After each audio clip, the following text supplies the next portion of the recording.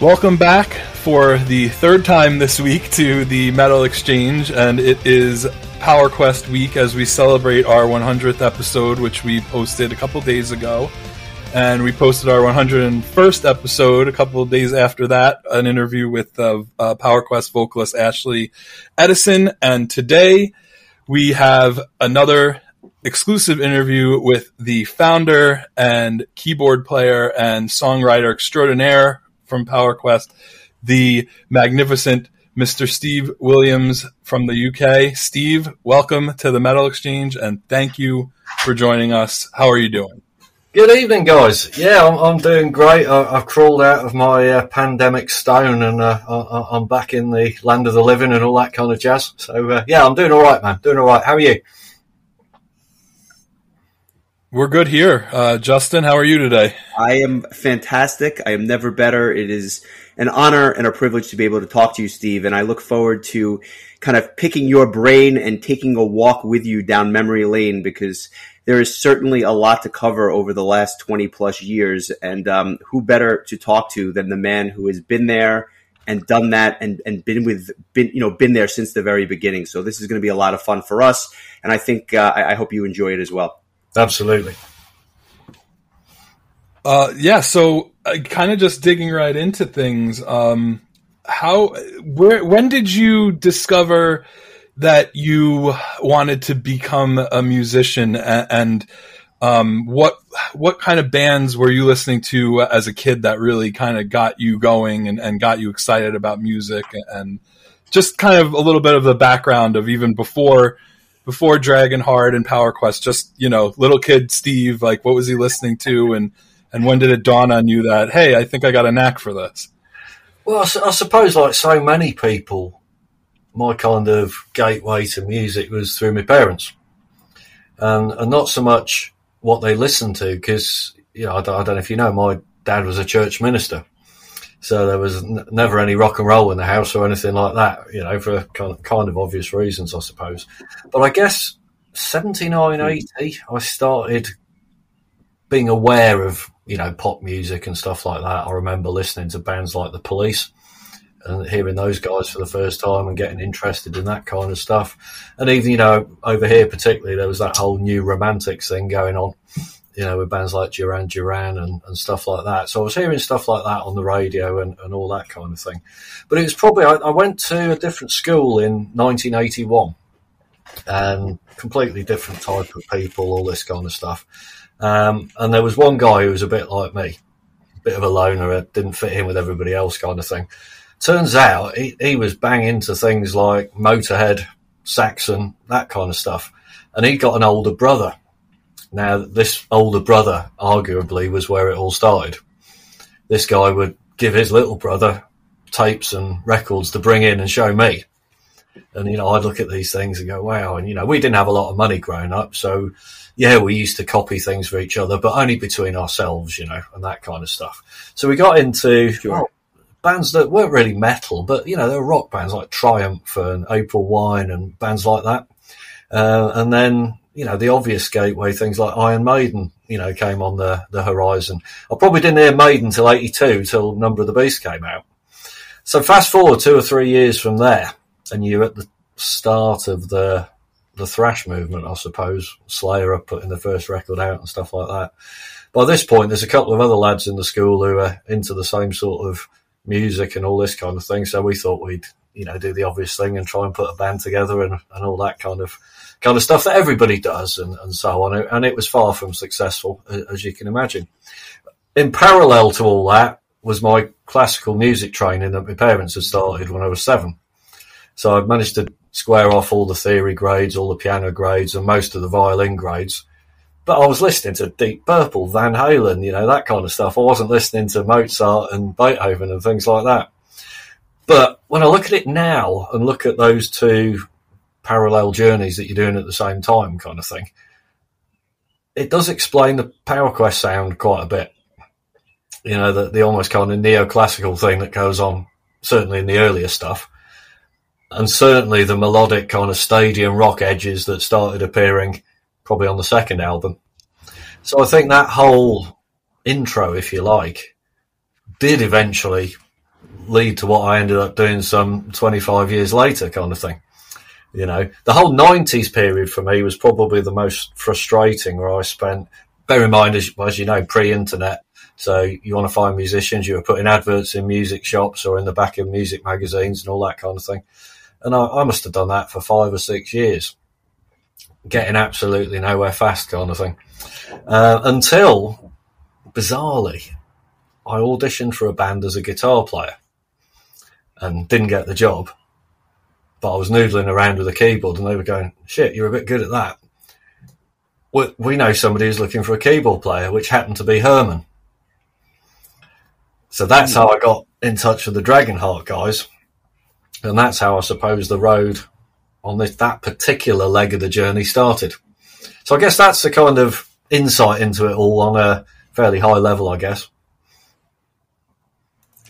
I feel like it's always the big brother or the cousin or something that seems to, it was my gateway as well. It was my friend's cousin who indoctrinated me during my formative years when I was in, 15, 16 years old.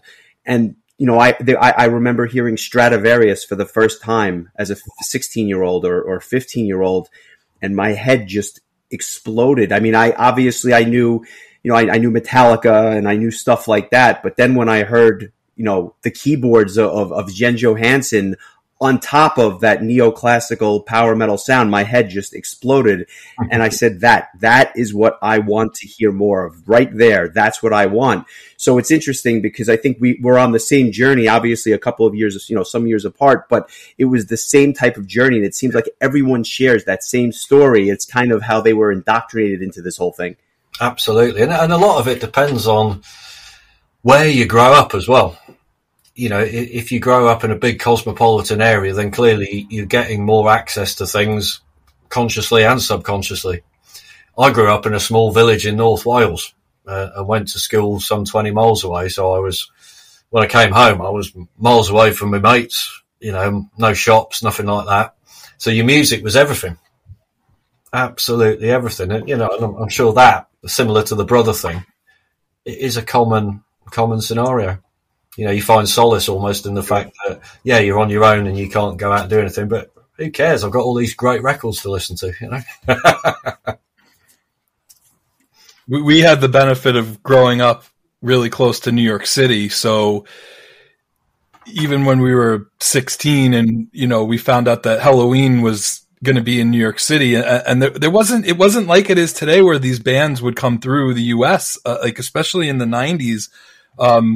We could maybe go see Dream Theater, but Gamma Ray and Ed Guy and those kind of bands, they weren't coming through the US. Stradivarius, Angra, that kind of started after Prog Power, and bands started kind of dipping their toe in the water with Prog Power. And I remember when we were 16 going to see Helloween in New York City, and it was the only place in the States they had played in 1998. That was one-off show. If we didn't live a 40-minute car ride away, we would have missed that. So that was kind of the opposite experience from what you had, where we were kind of super close to the city and able to get to places that, even as rare as it was. So that's cool. I mean, that was really exactly what I was kind of looking for as far as that kind of, just the inspiration for what would be to come. And so, talk a little bit about your time in Oh, go ahead. Fascinating thing, going back to those school days and the band that never was, if you like. I've still got all the books. I've got all the notebooks. The lyrics we wrote, 35 years ago? They're god awful. Of course they are. Wow. But it's a hell of a memento of that time. People say to me, sure. You keep all this stuff, man, what do you keep it all for? I say, I keep it for that one moment in 30 years where I think, I want to look at that. And I can, because I've looked after all this stuff. And it's an old school approach, but those things mean a lot to me, in the memory stakes. Well, I'd like to say we're the same. We don't throw anything out. We have letters from guys in bands that mailed us letters when we were teenagers, and like I still have the liner notes of every mixtape that I made when I was in high school. So that like it's just I totally understand that there's just a sentimentality that comes with a lot of stuff, and that's why I have a big basement full of boxes because I just don't like throwing anything out. Yeah, man, I can relate.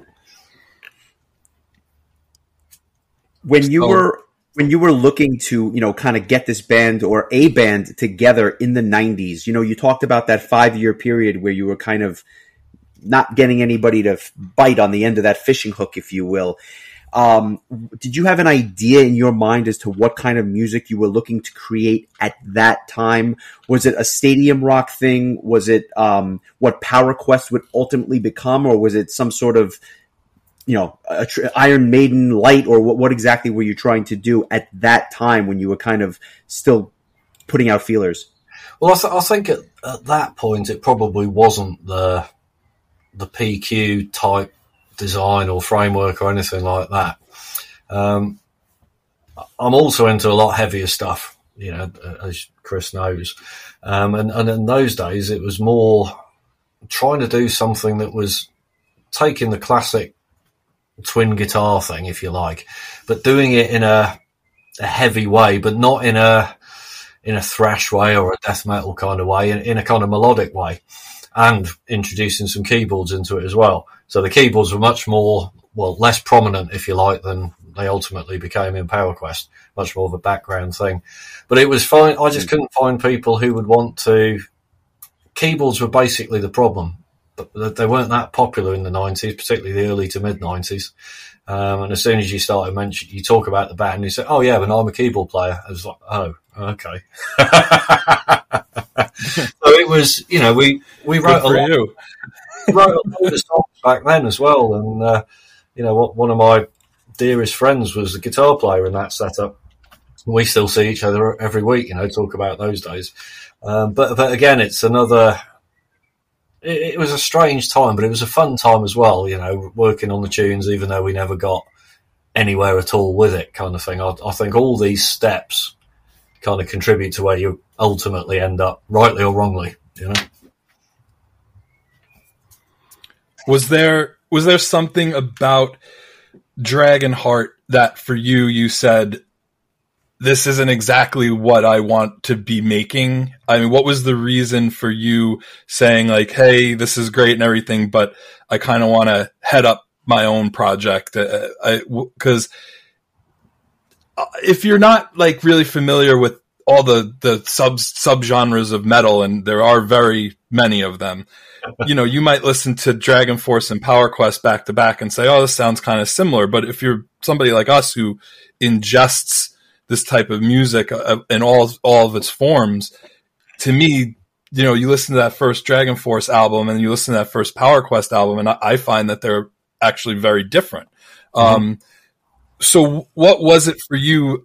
Was it that you didn't feel like you had as much creative input as you would have liked as a songwriter? Or what was the reason for wanting to kind of go off on your own at that point in time?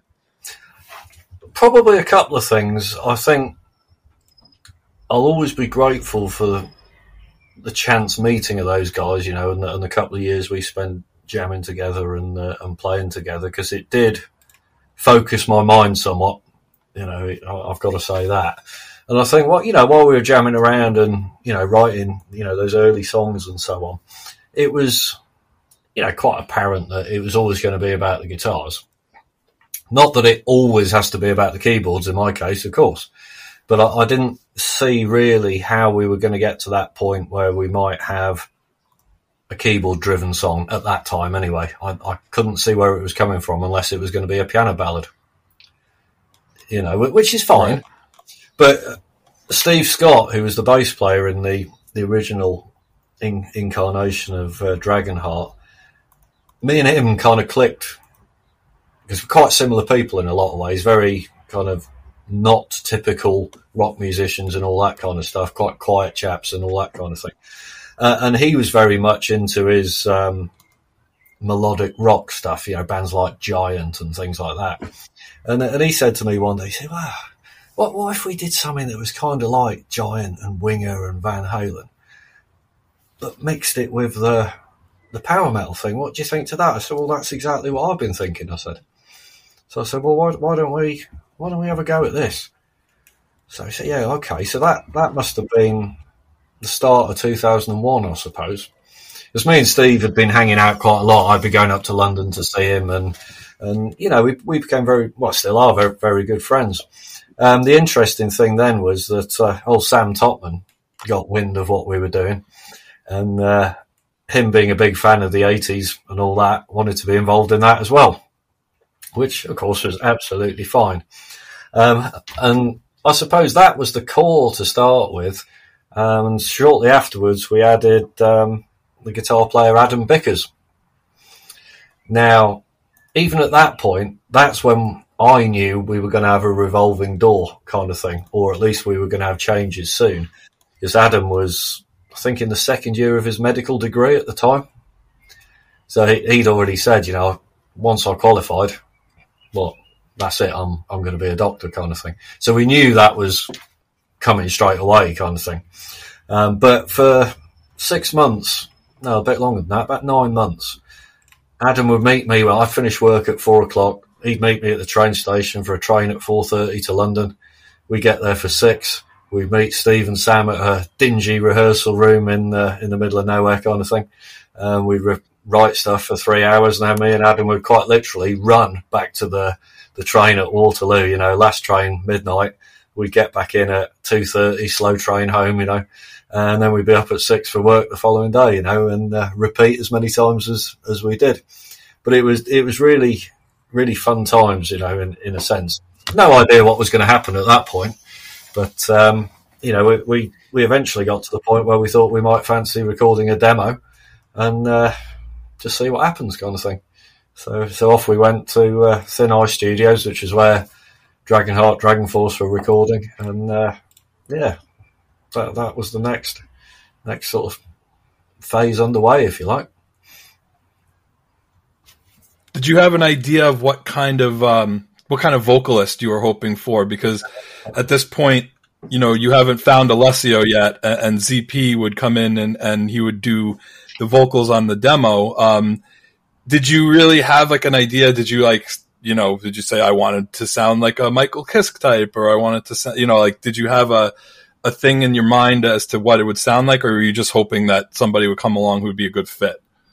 No, we definitely wanted that kind of, as you say, Michael Kiske kind of thing, if you like. But trying to find that kind of thing in Britain is a bit of a waste of time, as I found out. Now, we put out adverts, some in magazines, got a load of MP3s and a load of old form cassettes and stuff like that, and they were all horrendous. It just wasn't what we were looking for at all. So as you say, Z came in and helped us out to get the demo done. And then we got to the point where we still didn't have a singer, and yet we got a record deal. So, or rather, we got an offer to do the first album, and it was a small label, Underground Symphony in Italy, who plenty of people started off with. Sabaton started there, I think, and a few other bands like that. But I said to Maurizio, who is the label owner, I said, "Man, I can't find a singer. It's great having the offer to do a record, but we can't have a guest singer on our debut album, can we? That's going to look awful." He goes, "Oh, don't you worry about that," he said. I said, "Okay." He's like, "I'm going to send you some singers to choose from." But okay.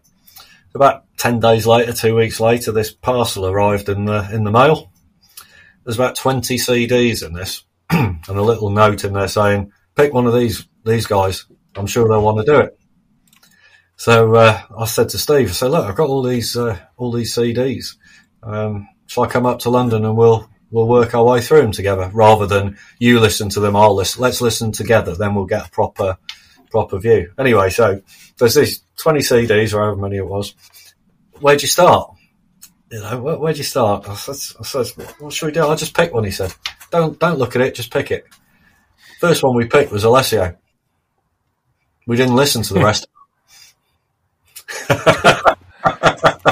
Yeah, sometimes when you strike gold, there's no reason to dig any further, right? You know what you've got, and I think that's a great story because sometimes you just know, and there's really just, like I said, no need to go any further. How did that process work? Obviously, I guess at that point, the label put you in touch with him, and then you just kind of fly him in to do the vocals, or how did that process work? Well, there was, it's Power Quest, there were further complications, weren't there? And the main one being he didn't speak English. He didn't speak a word of English at the time.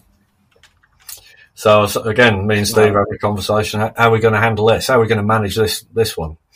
So we're writing to Al in Pidgin Italian and all this kind of thing. And we eventually work out that his parents are coming to London one weekend and he was going to come with them. So brilliant. This is a chance to meet. And of course, he was 19, I think, at the time. Never been out of Italy, really. Wow. You know, and all that kind of stuff. You know, done records and played gigs in his homeland, but never gone any further. Loveliest guy. Well, obviously he's the loveliest guy, but we didn't know that at the time. But turned out diamond, absolute diamond. Really keen to do it, with a bit of kind of translation with his parents and all that kind of thing. We found out he's sort of nervous and all that kind of stuff about the big thing of coming over and spending time with, well, let's face it, people he didn't know. And people who were, quite a bit, me and Steve were 10 years older than him. So it's a daunting thing when you're that age, you know. So once we got over that, we, then arranged to make the album and to get him over, as you say, the flying him over. And while we were doing that process, he says, do you mind if I bring a friend over with me? I said, no, that's absolutely fine. Yeah, he's better at English than me, he said, so that'll probably help. So, okay. Well, this friend turned out to be Andrea Martangeli. You know, an absolute madman at the best of times, in the nicest possible way. So he turned up, and nobody mentioned at this point that Andrea happened to be bloody good at playing the guitar. That hadn't come up at all. But he turned up and he got a guitar with him. I was saying to Steve, what's he doing? What does he think he's playing or something? Yeah, he's got another thing coming, you know, all that kind of stuff. Until I heard him play. Sure. And I said to Steve, I said, dude, look, if we're going to have a singer from Italy, why don't we have this guitar player from the same town?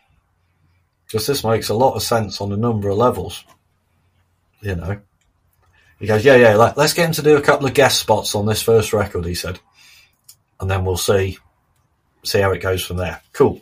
So that's what we did. We did the record. Al did a great job, of course. I think that the really interesting thing over the years with Al, though, and certainly talking to him today, the way his accent has changed and developed, you know, and is obviously he speaks better English than I do now. It's incredible. Running a business in London and all that kind of stuff. It's fantastic. And the guys always say to me, they say, look, we'd have never have done these things. They say, if you'd have never got me to London when I was 19, there's no way I'd have wanted to have a business in London and all that kind of stuff. So it's kind of cool that you've sort of helped people to develop their professional careers as well, you know, which is nice. But yeah, it was, I shared a little bed and breakfast guest house thing with Al and Andrea for 3 nights. And that was a really, really funny affair, that was. Just the whole language thing and the whole gesticulating and trying to explain things.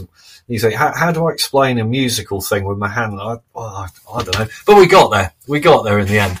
And what I would say out of that whole experience, friendships were forged there that are probably stronger today than they were back then. You know, and it's an amazing thing, really. Just from a random CD. How did you? It's amazing the road that we sometimes go down, and when you least expect it, these relationships are formed that literally last a lifetime. That That's fascinating. I'm curious. My understanding is that Carl Groom from Threshold actually produced and helped mix and kind of engineer this whole debut release. Yeah. Did you know him at that point, or was he just a function of being at the studio and you met him through the recording process? I'd met him through the Dragonheart guys. That's where they'd been recording and all that kind of stuff. So Sam had said, well, they understand the ballpark area of the sound very well, he said. So it's convenient. They know what they're doing. It makes perfect sense. So I didn't know Carl or Clive Nolan from Arena, who's the other guy involved in Thin Ice. But yeah, over the years, I think we recorded with them. It was the first 3 albums, I think. Happy days, really. Again, me and Adam used to get the train up from Southampton. We'd do our stuff. Occasionally we'd go individually, sometimes together, and you get to the studio and Adam would have left it, partly from being a really sharp guy. He'd always keep a diary of what had gone on. So I could look and see, this is what they did. I didn't have to ask. I could just read. And he was so good at, it's a doctor thing, isn't it? Sharp mind, organised mind.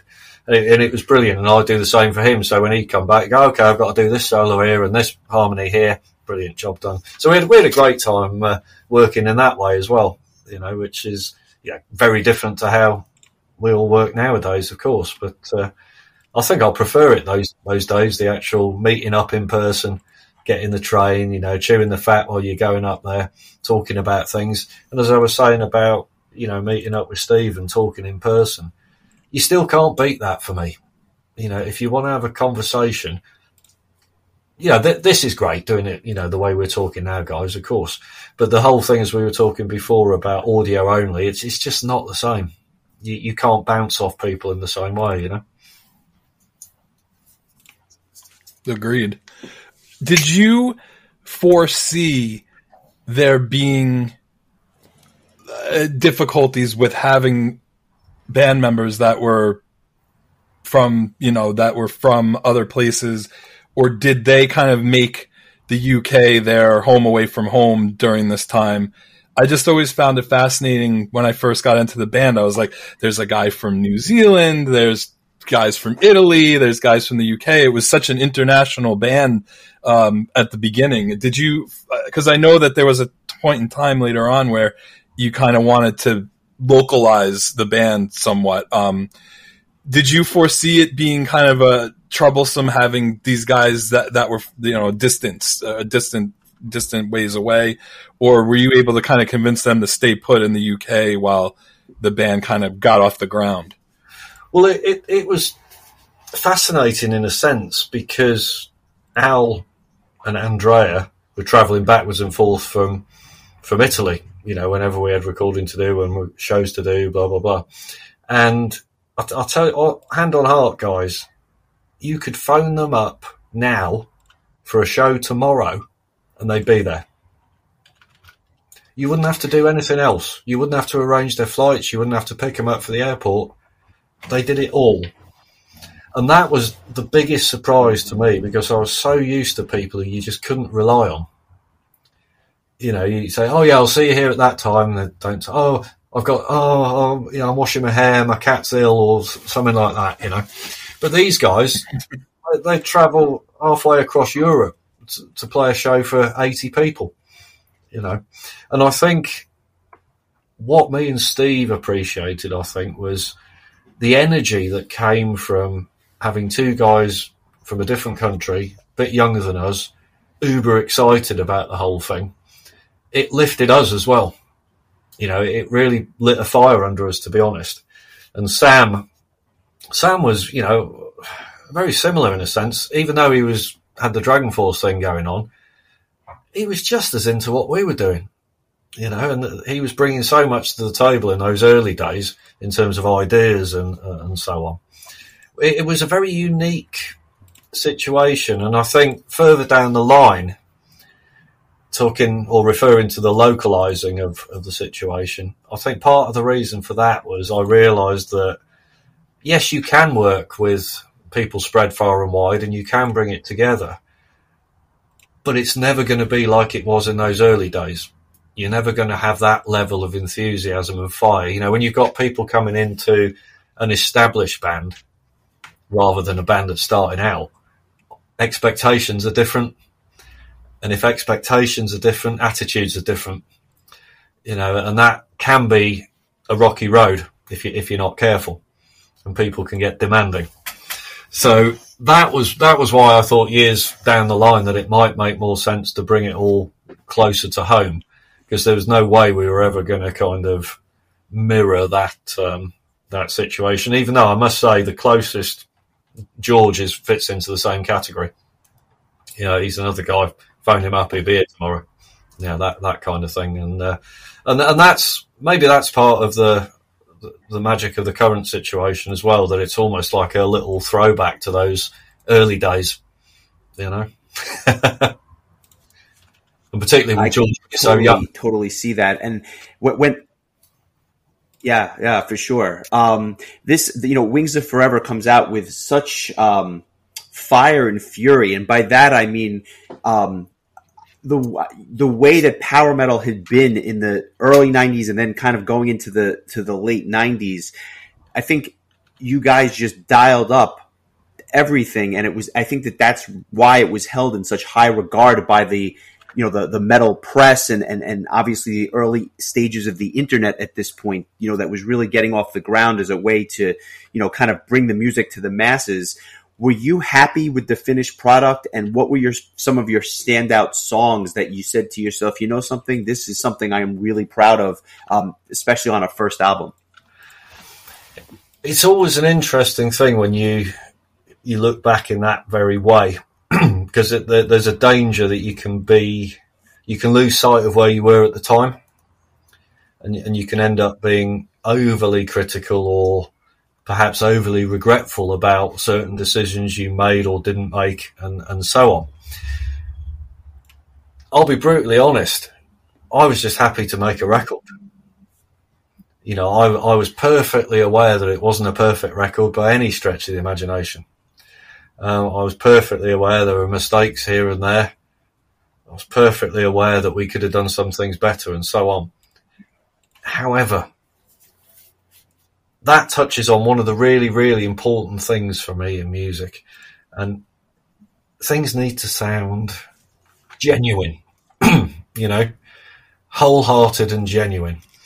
It's one of the problems with nowadays for me, that everything, it's not cool when you can almost tell which studio somebody recorded their drums in. It's not cool if you recognise the snare sound that well and all that kind of business. So, you know, in terms of what we were doing, I thought it was kind of cool looking back. You know, it was a bunch of guys really enjoying each other's company, enjoying playing the same music together. And I think hopefully that was what came across on the album, that it was almost kind of youthful exuberance in a sense, even though some of us weren't that young. You know, I think that, you know what I mean? It's one of those overriding vibes of the whole thing. Yeah, it's far from perfect, but it was one of my favourite records to make, without a doubt. And I would definitely say that comes across, and we went back and we re-listened to all of these albums, you know, in the last week or two, and this was an interesting one to talk about, because, you know, while it's this very first album by the band and there's kind of a rawness to it, and I'm pretty sure you guys used a drum machine on this one. I'm fairly certain. Is that true? Absolutely. Yeah. There's some of these songs on here are just still so incredible to me. Especially, I mean, Far Away was the first song I think both me and Justin had ever heard. And I have Justin to thank for bringing it to my attention. I had not even heard of Power Quest, and he said, you have to hear this song Far Away. And then I would go on to your webpage, the Power Quest webpage, and you guys had Temple of Fire right to download right off the page. So I downloaded Temple of Fire, and I was like, "Oh my god, I'm in on this band." This with Chris is all my fault. I want to put that out there. I take full responsibility for creating the super fan that he would ultimately become. I'm sorry, that is my fault. I take responsibility. Chris, go on. Yeah, you can never be thanked enough for that, and. But, I still listen to, Glory Tonight and Power Quest Part 1 and Wings of Forever. And these songs are they're so quintessentially Power Quest that it's such a joy for me to go back and re-listen to them. So, you say it's not a perfect album. What is a perfect album? Does such a thing even exist? I mean, everybody loves everything in kind of a different way, but, for a first album, I mean, wow, you just really knocked the socks off of a lot of people, myself included. It's just such a great. I enjoy going back to it and listening to it, and it really, you can see that it really laid the groundwork for what would come. And were you surprised at the fanfare that this album received at the time, or did you? What was it like from, as a creator, getting the feedback from people at this time? Well, it was certainly surprising in the sense that, back in those days, a lot more rested on magazine reviews than does now, of course. So to be getting, you do your first record, I was saying to Steve, if we get a few 7 out of 10s here and there, maybe an 8 out of 10, that would be really good. But we were getting 9s across the board, and I couldn't understand it. And there were a couple of polls at the time, sort of 2002, thereabouts, and we were getting voted into top 5 British bands, like Iron Maiden, Def Leppard, Power Quest, Thrash. What? Now that side of it, that side of it turned into a bit of a downer kind of thing, I think, because I think some of the guys looked at that and thought, oh yeah, here we go, we're going to be in that kind of category. And you can get carried away, I think, with that kind of stuff very, very easily. But no, I was very, very surprised. Was there ever... I was just going to quickly ask, was there ever a feeling of competition between you guys and the Dragon Force guys at the time? I don't think it was so much competition. I think that was partly because we had a man in both camps, didn't we? With Sam. So we always knew what they were doing. They knew what we were doing, and all that kind of stuff. But I think the one thing that was a shame, I think, was that it took us until 2017 to actually tour together. I think if we'd have done a tour in 2003. I think that would have knocked the socks off things. I think it would have been just the right time, for something like that. But no, I think we kind of, inspired each other, I suppose, in a sense. Not so much in a competitive way, but thought, well, it's 2 bands here. We're kind of flying the flag for something that people aren't really interested in over here. But that certainly changed over the past 20 years. There's no doubt about that. Sure. But one thing as well on the Wings of Forever. Do you have any? Go ahead. Oh, sorry, mate. Yeah. On the Wings of Forever thing, just going back to the songs, when we played, I think, we played Sabaton Open Air in 2017, and we played the whole of the Wings of Forever album, and that was the first time we'd actually played 2 or 3 of those songs ever. Things like Freedom of Thought and Follow Your Heart, stuff like that. And I remember saying to the guys afterwards, I was saying, will somebody please explain to me why we haven't played these songs for 15 years as it was at the time? What's going on, And it was one of those shows where I really enjoyed the things we hadn't done before, far, far more. It was really cool.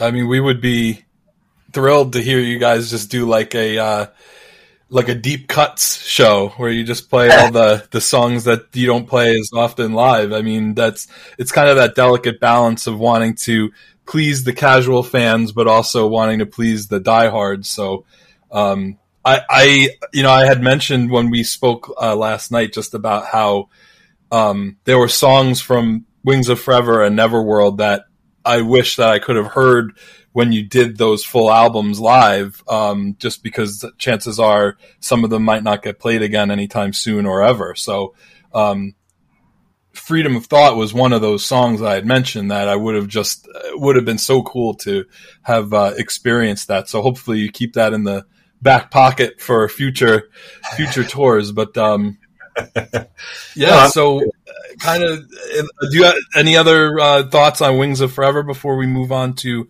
Neverworld? I'll put the ball in your court. I think the interesting thing with the album sessions, I can vividly remember when Carl Groom was starting to mix what we'd actually recorded. I was stood there with Sam and Steve saying, "Look, I've got some ideas for the next album. Look, we haven't finished this one, but I've got some ideas." They go, "Oh, go on then." So I got the keyboard out, gave him some headphones, and played what was the intro to Edge of Time. And Sam just took the headphones off and looked at me and goes, "You got any more of that?" I said, "Oh yeah." So it was almost during the Wings session that we kind of made the decision that we were, well, it wasn't really a decision almost. It was just a kind of mutual kind of meeting of minds, I think, that, yeah, we're going to incorporate this kind of stuff into it there. So that, I do remember that as the bookend of that session, that we were already thinking ahead to the next one, Very good. Was there, what was your goal as far as, what did you want to improve upon after releasing your first album? Now you're getting ready to release your second album. I mean, obviously you added a human drummer, which is always nice. What were some of your goals as a follow-up? I'm sorry, go ahead. It's not always nice to have a human drummer. I'll make sure to pass that along to Rich next time that I talk to him. But keep him on his toes. Yeah, you got to. Did you? Was it kind of just a thought of like, let's just keep this ball rolling, or was there something that you wanted to?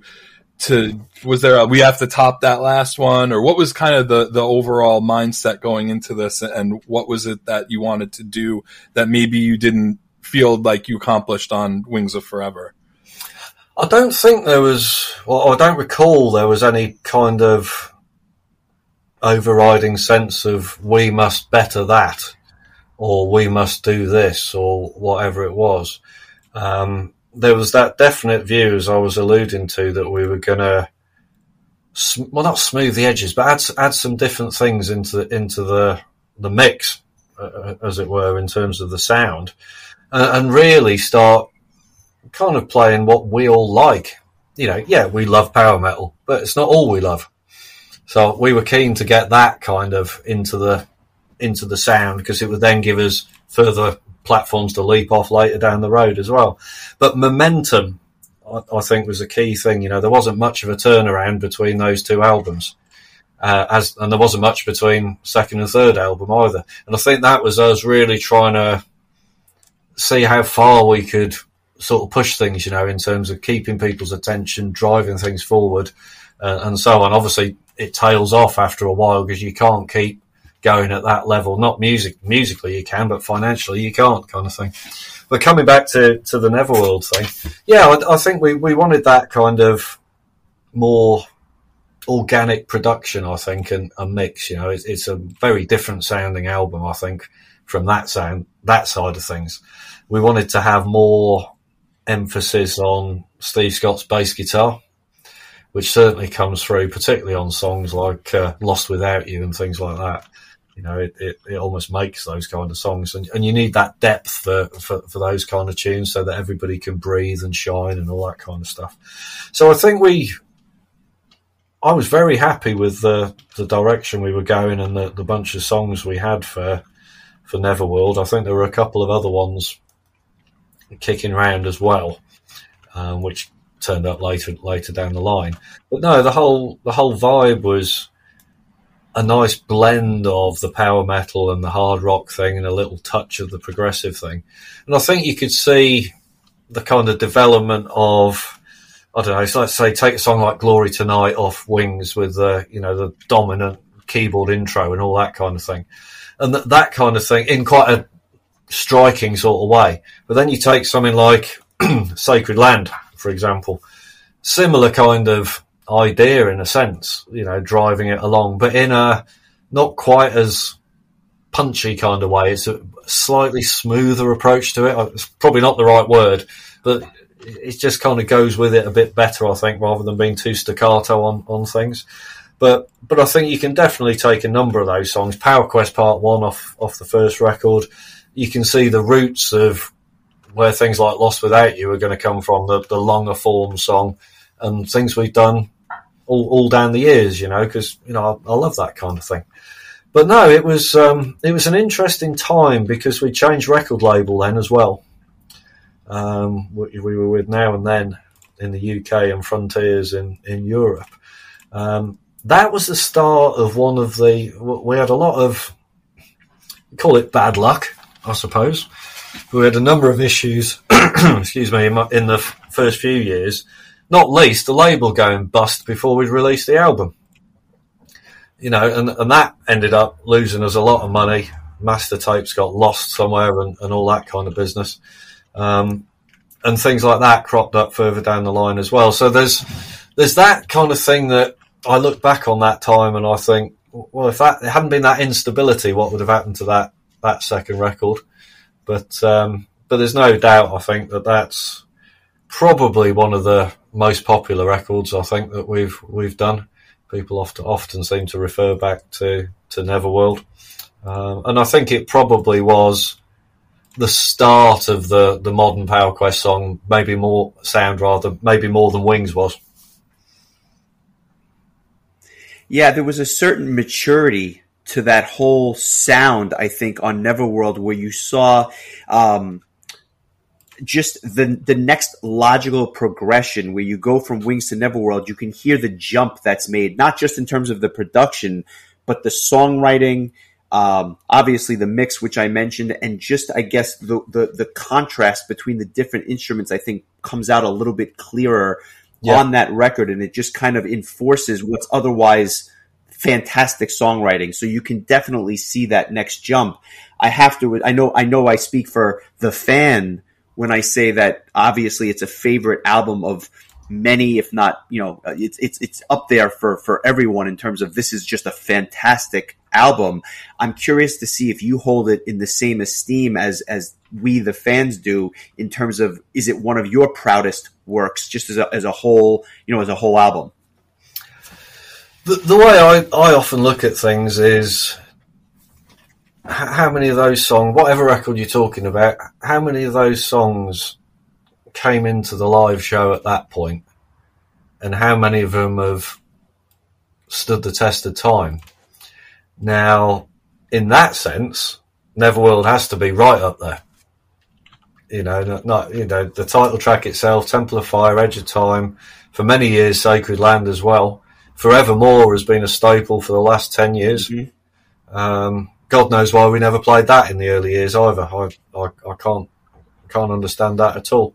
So there's half that record regularly gets an airing. Most of those songs are in most shows. So I think if you look at it like that, why are they in the show? They're not in the show just because we like them. It's popular opinion. So in that sense, I do agree that for me it's probably up there with my top two, if you like, of PQ records, without a doubt. And there's not a song on there that if somebody came to me and said, "Steve, can we do this one?" Yes. There wouldn't be nothing I'd be worried about or anything like that. I suppose right. You take a song like Well of Souls, perhaps, which has its frantic moments. And in some ways, that song's slightly a throwback to the first album. You know, it's still got that high octane, almost too fast for its own good. You know what I mean? It's that, oh, they're going to trip up. Oh no, they're all right. They're going to trip up. Oh no, oh, just about saved themselves. You know, that kind of thing. Yeah. You spoke about The Train earlier. It's one of those songs where you feel like it's going to go off the rails, but somehow you make it you make it to the station, but you're holding on for dear life the whole way. But I say that in the best way possible. Well, thank God there's a slower bit in the middle. That's all I can say with that song. There you go. It's everyone can kind of recalibrate themselves before the finish. Obviously, I would imagine that there were, you said it best. Those first 3 albums come out kind of one after the other, and there's not a lot of gap in between those first 3.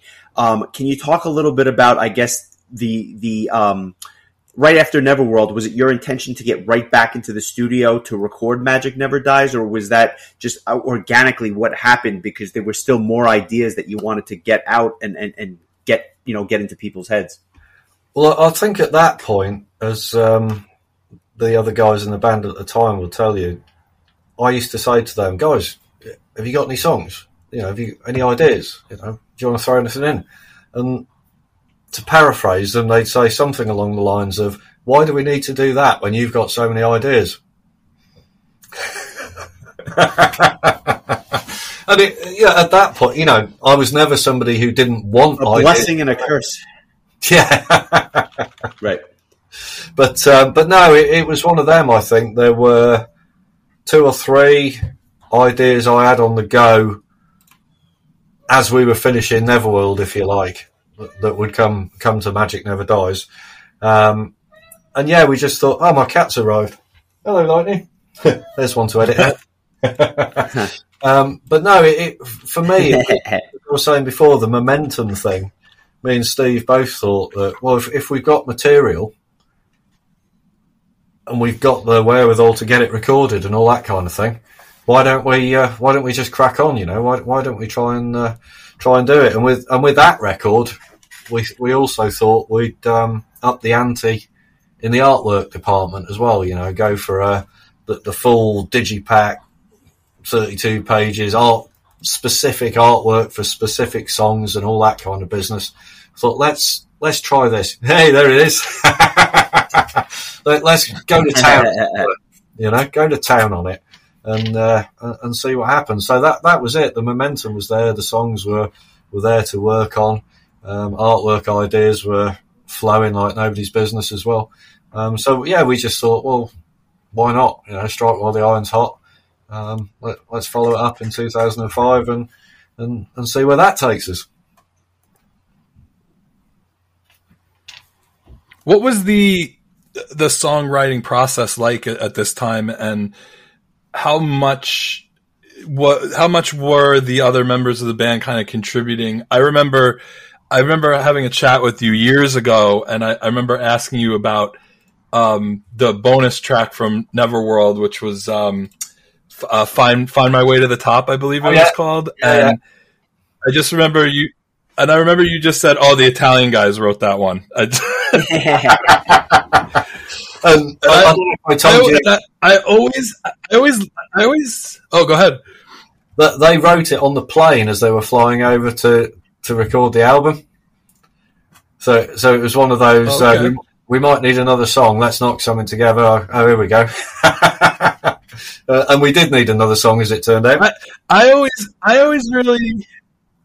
really liked that song. I felt like it was like almost like a totally different kind of song. It doesn't really fit the rest of the album, but it makes for a fun kind of bonus track. It's like, the other side of Power Quest. Like I always thought it was kind of cool, and I liked the fact that it was quirky and different from everything else. I thought it made for a fun bonus track. So I wanted to make sure I mentioned that. But yeah, getting back to my initial question, like what was it kind of just like everybody throwing their ideas into a pod and everything kind of coming together in the studio? How was it, at this time, what was kind of your process as far as constructing a song? It was very much the same format, really, for probably the first 3 albums, I think. I'd have a end-to-end sketch of, this is the intro, this is the verse, and so on and so forth, for most things. So in the first 2 albums, really, those of us meeting in London, as I was saying, we'd thrash out arrangements, based on what I brought in. And similarly, when, the Italian guys joined as well, they wouldn't necessarily hear an awful lot of stuff before they were actually due to record. And the best example I can give you of that is when we did Magic Never Dies. Francesco was the new drummer for that album. He turned up at the studio having heard nothing of what he was going to play on. Not a single note. 2 hours later, he was recording the album. And it's one of the most mind-blowing things I've seen. 3 or 4 days, smashed with all the edits as well. He smashed out something he'd never heard before. And it's a long album as well, isn't it? It's not a short album. So it was quite remarkable. But what it does show you, I think, guys, is Francesco and Andrea and Al exactly the same. Very, very good musical minds. They pick things up so quickly. You never have to show them twice. Never. It's a joy to watch, to be honest. So we had that thing where I hadn't defined what I wanted really in terms of the drums. So I was saying to Francesco, well, we were all saying, look, this is the super fast one, think Stradivarius. This is the mid-tempo one, think Edguy, and he go, yeah, yes. I was like, is he taking this in? Oh, I'm not sure. But Jesus, when you heard his output, it was incredible. And I think he brought an extra dimension to the band when he joined as well, with his kind of overtly progressive overtones. He'd be playing things that other guys would never dream of playing. And that, I think, brought something different to the Magic album. Was he a friend of Alessio and Andrea? Is that how you got connected with him? Yeah, it was one of those classic, Steve, we know a guy. And I remember saying to Steve Scott, I said, Christ, if they know somebody, he's going to be as good as they are, as a minimum. So what have we got to lose, kind of thing, It worked out well. Yeah, it's like you put your own credibility on the line. Yeah. It's like putting your own credibility on the line where when you suggest someone, you want them to be as good, if not better, than you are, because it's a reflection on you when you suggest them. So you knew what you were getting before you heard a note. Exactly.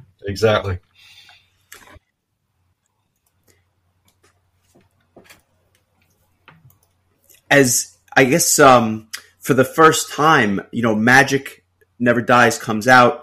It gets the same, I think, rave reviews that Neverworld did, but it does have, at least to my ears, again, a little bit more of that progressive sound to it. Just a touch. I hear, believe it or not, a little bit of Threshold in places and things like that. Just a touch, while retaining that core sound.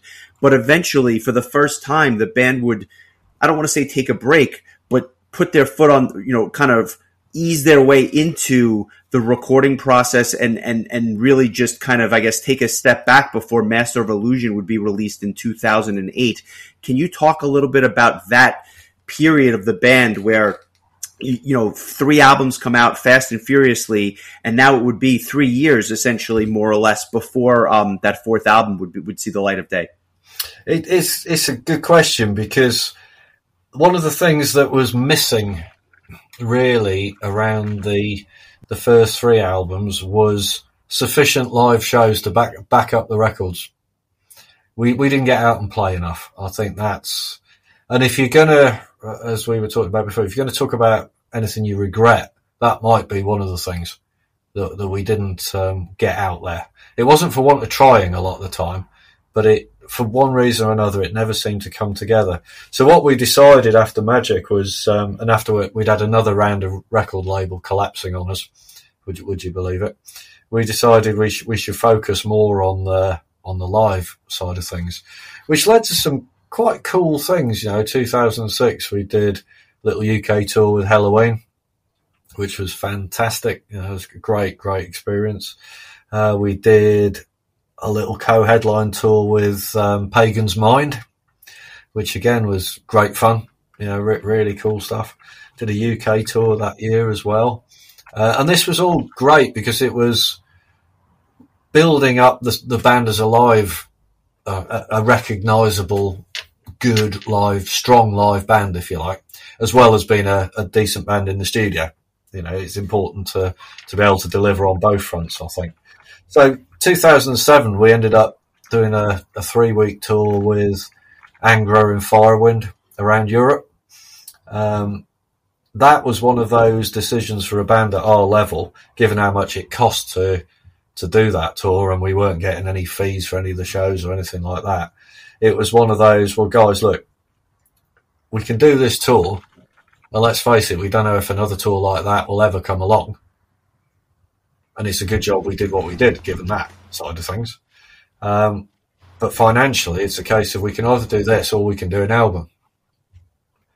So it could have been possible for Master of Illusion to have appeared a little bit earlier, I think. But we then wouldn't have had that opportunity to go and play in different... And bear in mind, at this point, we'd only ever played in the UK.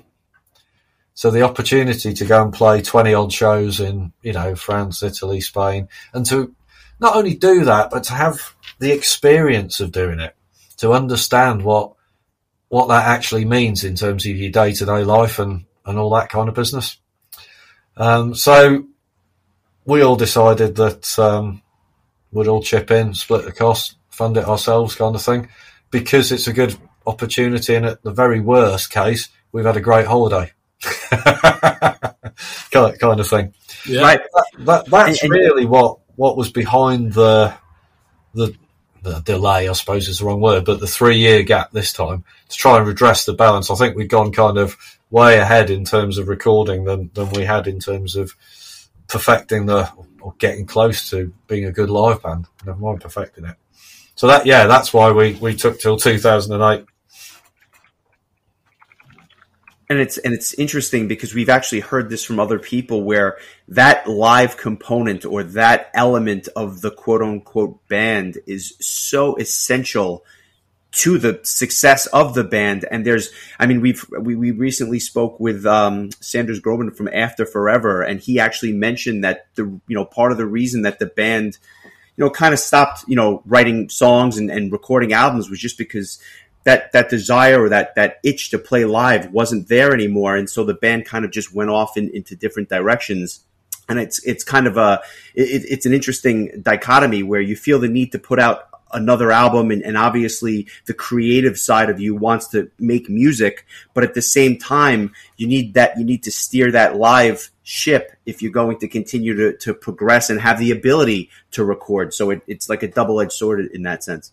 Well, it is. You've got that balance, and again, for bands like us, and similar for bands like After Forever as well, there's often a third thing to balance, isn't there? And that's your kind of normal life, your day job, and all that kind of stuff, and making sure all that's sitting on an even keel. And I think people, even nowadays, I don't think people quite appreciate what's involved in that side of it. Sometimes, you have to make a lot of if you haven't got a big backer behind you, you have to make some sacrifices somewhere down the line.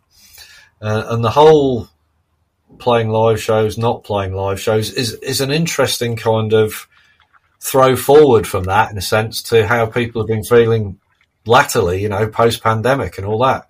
We've been sitting around thinking, oh, should we do some shows? Nah, I'm not ready for that yet.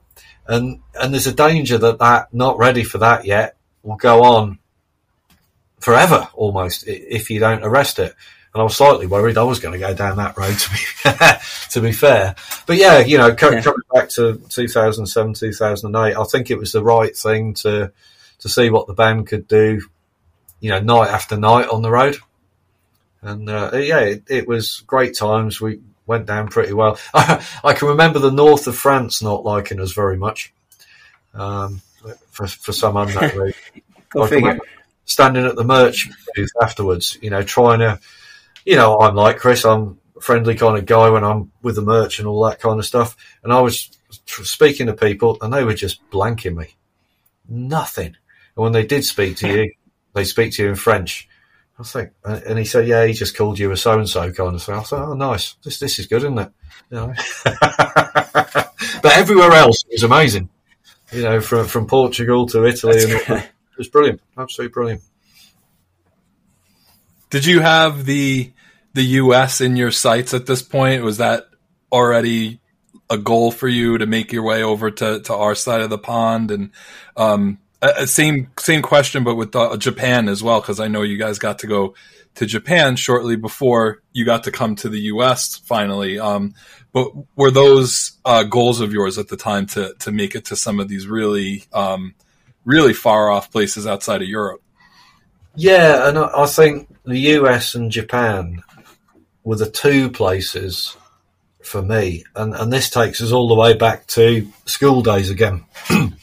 Me and my one friend in the new school I went to were looking at magazines like Kerrang and so on back in the day, and you see a picture of, I don't know, UFO playing at the Budokan in Tokyo or something like that, and we look at each other and go, that'd be cool, wouldn't it? Go to Japan and play with your band. You know, we're 11 years old or whatever. How amazing would that be? And it's from there that my fascination, I think, with coming to play both the States and Japan came from. So I suppose it's not so much goals, more dreams in a sense. So looking at it strictly from a non-business perspective, and more from a young lad in a village in North Wales, imagining what it might be like to go to America or go to Japan, and things that I could never have dreamed of doing at that age. Not a chance. You know, and I find it quite amusing in a way that it was a dream that took about 35 years almost to come to fruition. But good things come to those who wait, apparently. Absolutely. We were talking about Master of Illusion yesterday, and the interesting thing, at least to me, about this album is that it feels like it kind of took a little bit of a change in direction, as far as it felt like there was almost a little bit more darkness on this album. It was a little less happy, at least like musically, but also it felt like, as far as lyrics go, it was more heading in the direction of like, there's ills in the world that need to be addressed, and this is our way of saying like, hey, like we need to like, you know, band together and be a team and not be, you know, against each other. And I think that has remained a theme with Power Quest lyrics up until today. But I feel like this was the album where it really started to become really on the forefront, as far as like lyrically, but also just it's kind of a little bit of a kind of a darker mood, or a moodier kind of feel than the first three albums. Was that something that was done on purpose, or was that just kind of where your headspace was at the time? It's a very interesting change, actually, with this record, that there was, as we were talking a minute ago about people's input into songwriting and so on, changed a lot with this record. And that has a lot to do with the change of sound. So this time, as opposed to me having a whole bunch of songs end to end, I had a whole bunch of songs, but not so fully formed, if you like. So we had a couple of sort of long weekends, if you like. Me and Steve went out to Italy, and Francesco had a kind of rehearsal space, recording space in the basement of his house. So we basically stayed in there for about 8 days in total, working these songs up. And Andrea was keen to get a more almost Metallica kind of guitar sound going on for the rhythm guitar, something more chunky and all that kind of thing. And we also took the decision to do something that we hadn't done before. And we hadn't touched on this earlier, but a little comment on how, or the sequence of recording is very unusual with, or at least it was in the early days with PQ, in the sense that there aren't many bands that will record keyboards first, for example, which led to No, this actually now my ears are perked up because this is the first I've heard. I didn't realize that was happening. I didn't even know that was possible. Can you go into more depth there? Because I'm really curious to see how this kind of comes about. Yeah, first album, man. We went into the studio. I sat there with Carl, and he was going, "Okay, what have you got?"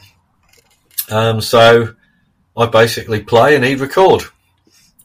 So we just, and then he'd go, "Okay, so this is the middle eight, this is that, this is this." So we label it all up, and they go, "Okay, let's do this, move these around, do this." There we are. Yeah, that's it. Then that was the guide. Well, it wasn't a guide track really for the guys. It was almost close to what was going to be on the record. Now that did have one downside, which it kind of restricted people a little bit. If there's too much framework for you to work around, it becomes harder to work around it. So that was one reason that I think the keyboards were quite dominant in the early days as well, because they were there before everything else was. Even it was just going to a click track rather than the drums actually being there. So very, very different way of working. But we thought at the time that it was the best way, given we didn't have studios at home or anything like that. The best way to get the full idea out as quickly as possible so people can understand it and then work with it from that point. But with Master of Illusion, we actually started doing what other people do and recording some drums first and, and things like that, which then gave me a different perspective on the whole thing.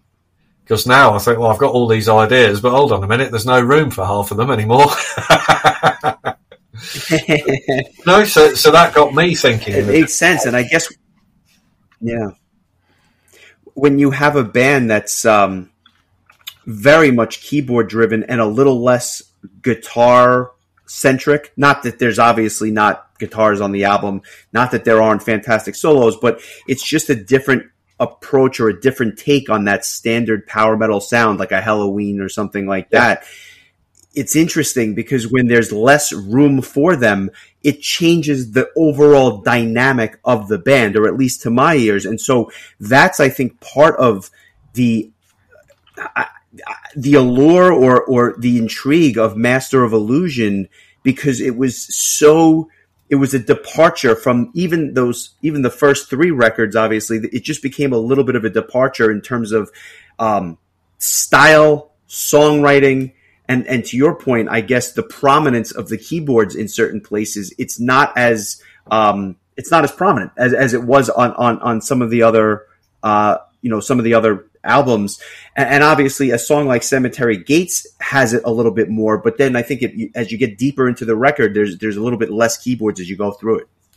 But even, a song like Cemetery Gates, even the solo section, for want of a better phrase, is very different in that song. It's a lot heavier. It hasn't got tons of keyboards all over it. It's all about the riff and stuff, Absolutely. And that was 100%. Really Andrea, and I think that driving that idea, It's interesting, but it is palpable. It's something that I, as a listener, noticed, and I think you answered the question perfectly in terms of how that sound or how that construct wound up coming about. I'd love to know your thoughts on that particular record in terms of, is that something that you were happy to kind of do something a little bit different or try a different approach, because I guess other guys were now kind of stepping up a little bit more with the songwriting and kind of pitching in their own ideas, whereas maybe they were taking a back seat a couple of years prior, or was it kind of an experiment for you, but maybe it didn't have the long lasting effects that you might have hoped? Yeah, it's an interesting combination of a number of those things. Not least the fact that some guys in the band at that stage was starting to listen to bands like Linkin Park and that kind of thing. So there was definite movement within the ranks, if you like, from a production point of view, to be a bit more modern. And I think that certainly has come out in the guitars there. It's come out in some of the keyboards. There's a few loops and samples and stuff appearing for the first time, which was mainly courtesy of Richard West from Threshold, who was producing keys for us in that session. a lot of it as well, I put down to, because we recorded the album in Italy in the main. The guys being on home soil, it's a home fixture, and being 100% more comfortable as a result. So, you know, we were going into a studio, completely different way of working to over here. We'd have a 2.5 hour lunch break in a restaurant, and I'm thinking, guys, what are we doing? You know, we're on the clock here, man. Come on. But no, you know, unlike over here where people clock off at 6 o'clock in the evening, these guys keep working till 10, 11 o'clock at night as well. So it's just a completely different approach. And I think because we went with that, let's do the drums, let's do the guitars. And as we were doing that, Richard was also going over my lyrics and so on. And I can remember the song Human Machine. Worked quite a lot on that to try and get it exactly right. And he kept saying to me, "It's no good, Steve. You need to rewrite this verse. Now go and sit in that room and don't come out until you've got something better." and it really worked. It really worked.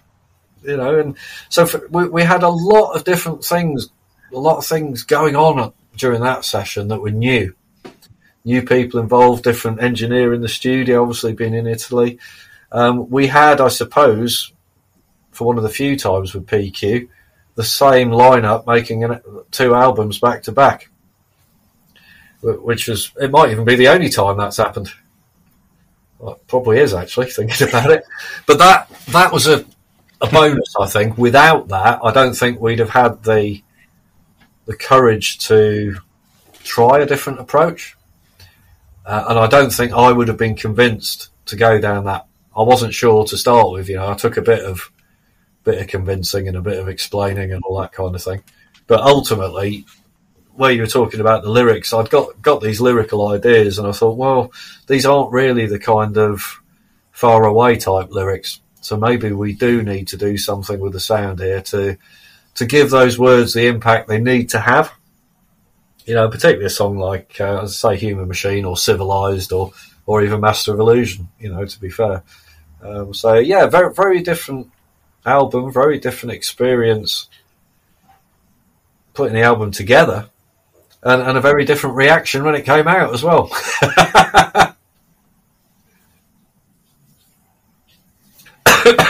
I always have said that it's not my favorite Power Quest album, but it has some of my favorite Power Quest songs, especially Cemetery Gates, Human Machine, and Master of Illusion. Those 3 especially.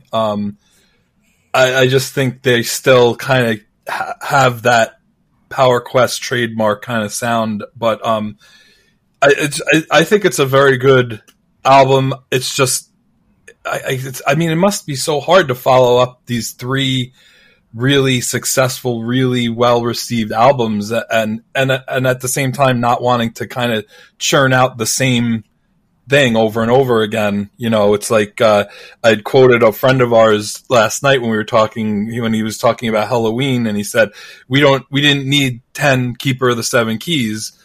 You know, it's the maturation of a band and watching a band grow and it's a pleasure as a fan to kind of watch, and it's always fun for me to go back and listen to this album just because it feels different, and that's kind of fun, and things would get real different on the next album. What was we kind of alluded to it earlier about wanting to have more of like a local presence, but what was the catalyst of kind of just blowing up the whole band and kind of recruiting a new crew and kind of starting over? This was the part I think both me and Justin were most excited to talk to you about, because this is a really interesting, just kind of wipe the slate clean and start from scratch. So have at it. I can't wait to hear about this. Well, this particular story or period of time is probably one that if you've heard somebody who thinks they know what happens or what happened, they probably don't. Because there was a thing going around not long afterwards saying, "Oh, Steve, he's a right bastard. He sacked all the band. He sacked them all, and he's starting again," which is the complete opposite of what happened. So let me explain.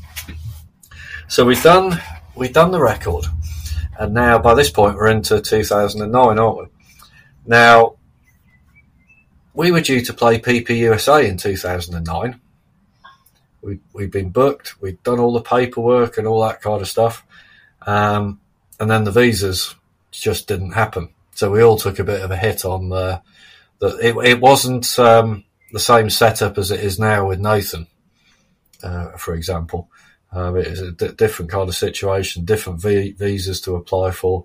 And we weren't guided as much, I suppose. But irrespective of what happened was I think we'd been told to apply for the wrong visa. So there was no way we were going to get approval for the wrong visa. So there was that show. There was a show in Scandinavia scheduled for that year as well that also fell through. And something else dropped off the radar as well. So we did the UK tour for Master of Illusion, and I think the guys got a little bit disappointed with the fact things had got cancelled, things they were looking forward to, things we'd worked, like we were talking about US and Japan, things we dreamed of and all that. And I think by this point, Al and Andrea have been coming backwards and forwards to the UK for 7 or 8 years, you know, paying for it all out of their own pocket, nobody subbing them or paying for it. So yeah, one day, Alessio phoned me and he says, I'm retiring from power metal, he says. That was his opening phrase. I want to do something more alternative and all that kind of stuff. And, you know, I knew he was listening to other things and wanted to do other stuff. And, you know, I thought, oh, okay, that's a bit of a blow, isn't it? Kind of thing. Not to put too much emphasis on it. But there was no way I was going to try and talk him out of it. You know, you could hear that's what he wanted to do. You know, he'd been a great part of the band, key part of the band for so long. I said, man, no, you go with my blessing, kind of thing. You know, you go and do what you got to do. So that I said, oh, okay, right. Just phoned up Steve. Well, need a new singer. Blah blah blah. A couple of days later, phone rings. Andrea's on the phone. Pretty much with the same story, you know. But he hasn't got, with his teaching work, his other bands, this, that, and the other things needing more time than they used to need. He was pretty much in the same situation, that he was going to have to hang up his guitar, so to speak, and carry on with doing stuff in Italy because he just didn't have the time for it. I thought, oh, okay. Well, Steve, we need a guitar player as well. Right. Then Francesco says, it doesn't make sense to have a drummer in Italy if the rest of the band's going to be in the UK. He's perfectly right. Sensible as ever. You know, the logical drummer. So you lost 3 guys in the space of a week. You know, Steve was already well on the way to move into the Czech Republic and get married and all that kind of thing. So that just left me, really. And at that point, I remember we did a show, and I think it must have been a little festival in the UK. And there were so many people coming up to me going, no, you can't stop though, going, you've got to carry on. I thought, well, that's all very well, isn't it? But replacing these guys? How am I going to go about that? I'd already met Rich by this point. And Rich was actually at the show to watch the band to see what he was going to be letting himself in for, kind of thing. But other than that, I didn't really have too many ideas as to how we were going to take things forward until I remembered Paul. I thought, Paul, he's been crewing for us, he's been stage managing for us. He plays guitar. He could play a bit of bass. So I suggested the idea to him. Oh, no, I'm not good enough. He said, I'm not good enough. I said, dude, do you think I'd ask you if I didn't think you could do it? It's me. Come on. So me and Rich twisted his arm a little bit, but probably the best twisting of his arm he ever had done, you know, in a lot of ways. So we got the core of the band, if you like, by fairly quickly. But guitar players, yeah, that was a bit hit and miss to start with, as was the singer situation, to be honest. You know, where we didn't get to Chitty straight away. We tried a chap called Pete Morton for a little while. We had a guitar player called Ben Randall as well, who didn't work out. But one guy who did work out was Andy Midgley, who was really came into audition, really great, looked cool, played great, nice attitude. Yeah, he fitted in like a glove, to be honest.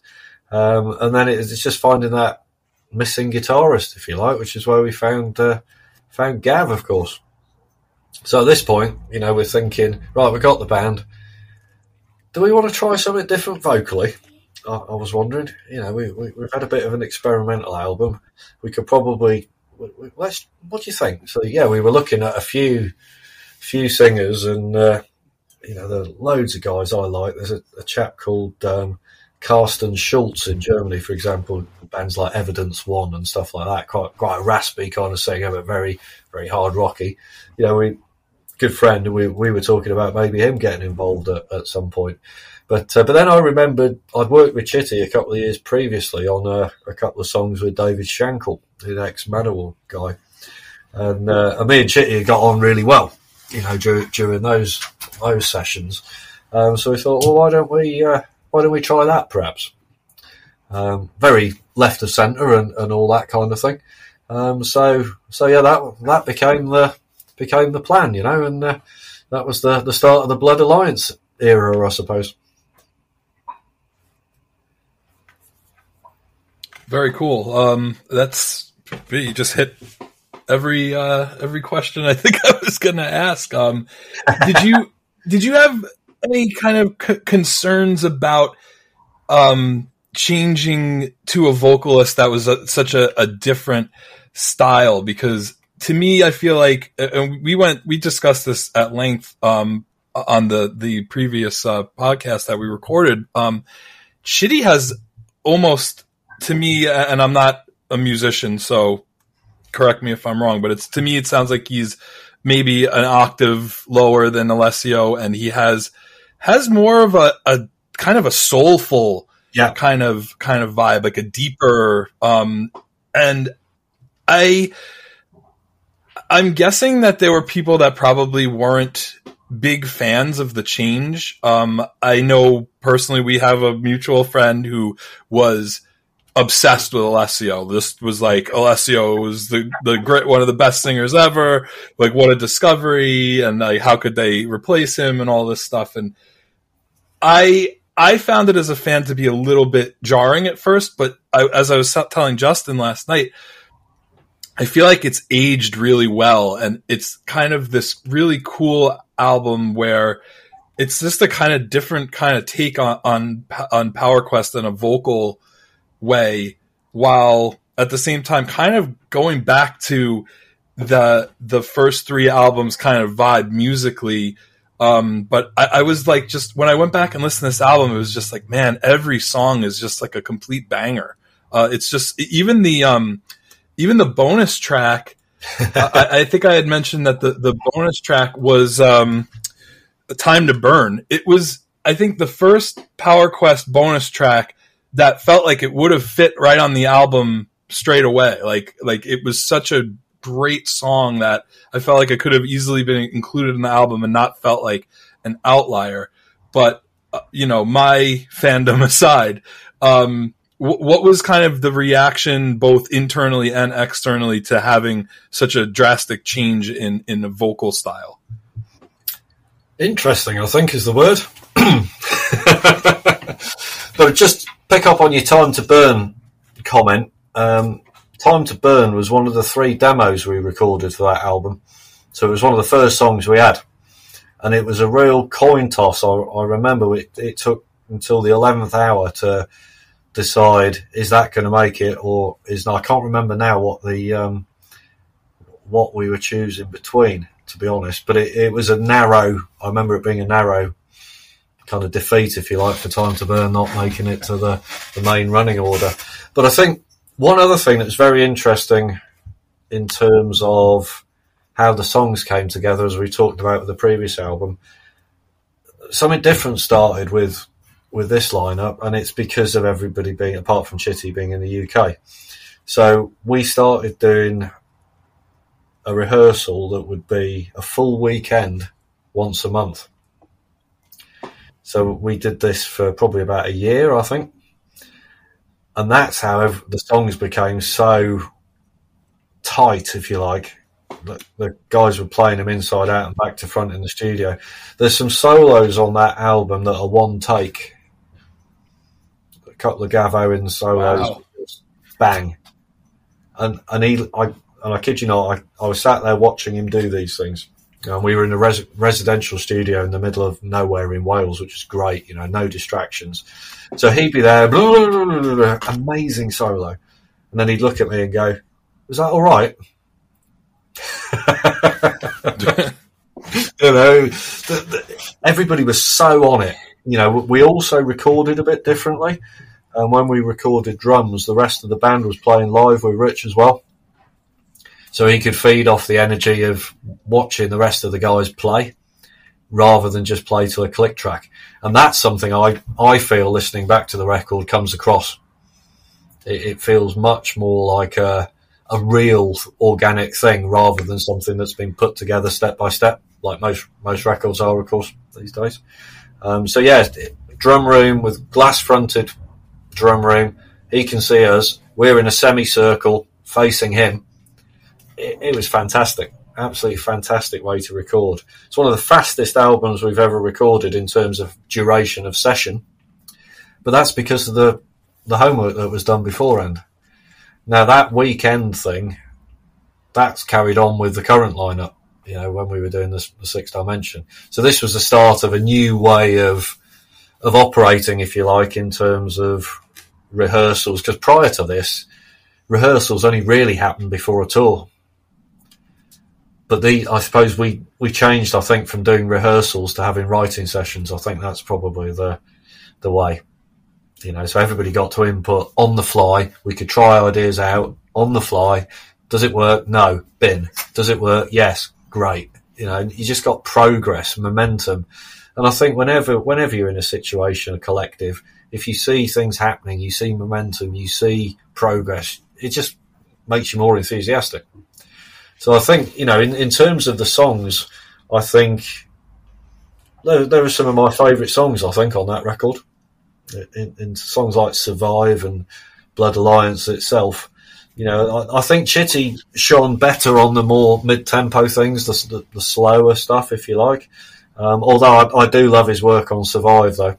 Some of the angry screams in that are really cool and really fit the mould. You know, it's really great. The downside, of course, was playing live with the older songs. So we ended up having to rearrange the vocals somewhat, you know, to cover off the fact that he had a lower voice. So we needed those higher parts to be sung by other members of the band. And I think that also brought it home to me that you need to be, I'm not one for having your backing vocals on a tape or on a computer or something like that. I think if you're going to do that bombastic thing, you better be able to do it properly. You know, otherwise it's not a popular thing to say, but it's cheating. It's cheating. You can sing or you can't. You know, don't pretend if you can't. And fast forward to today. You make a great point. Yeah. We have a band now. No, please go ahead. I think we're about to say the same thing. Nowadays, of course, with the current lineup, we've got 4 strong vocals, one of which, other than Ash, is good enough to be a lead singer as well, with Ash's brother. So it gives you an amazing situation. But I think that started in the Blood Alliance era, you know, the kind of seeds were sown, if you like, and then it was a case of maybe I was paying more attention post that era to when you're bringing new people into the band. It's not, are you good at your instrument? Can you sing as well? Because that's kind of just as important now, you know. And that's the real fun and joy of Definitely. The whole thing comes from these a cappella things like Far Away. When you just stand there with your mates on stage and you're just nailing it and you think, man, this is what we dreamed of doing 20 years ago, and now we're doing it as I originally imagined it, you know. Sorry, went off topic a bit there. Absolutely. And I think that, no, I was going to say, and I think that's part of the magic of the current incarnation of the band, and we'll get there very, very soon, I'm sure.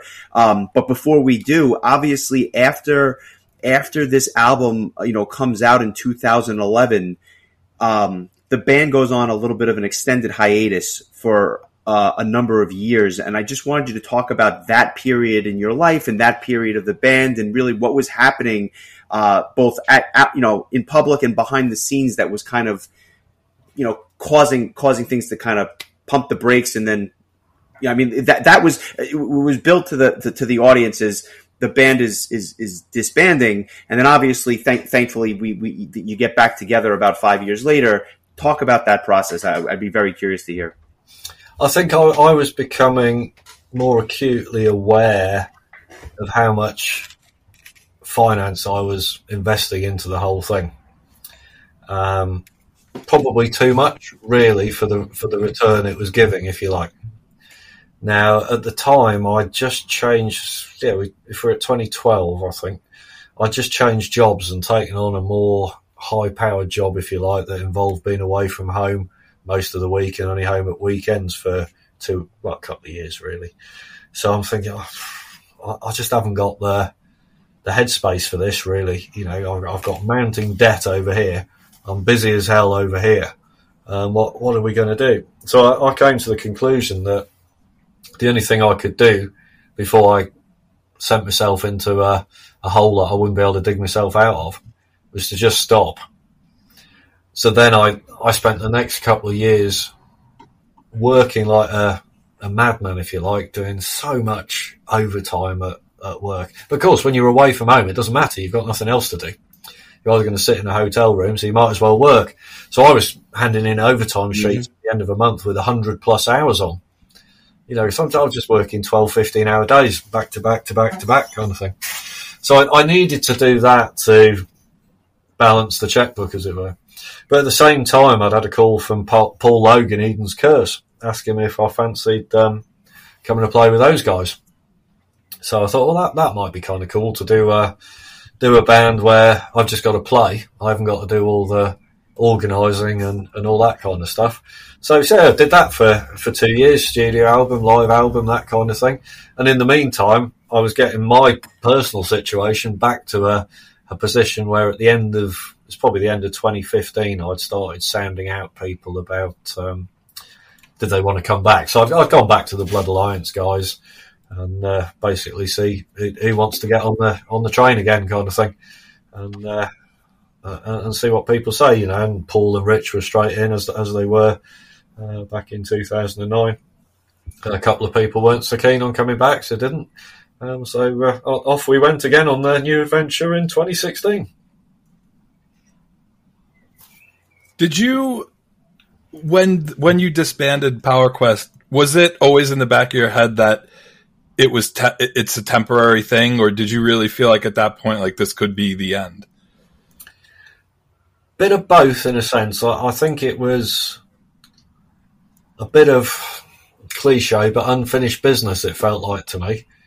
It felt like I still hadn't quite ticked all those things off that, I wanted to do, like the US thing, like the Japan thing, and all that kind of stuff.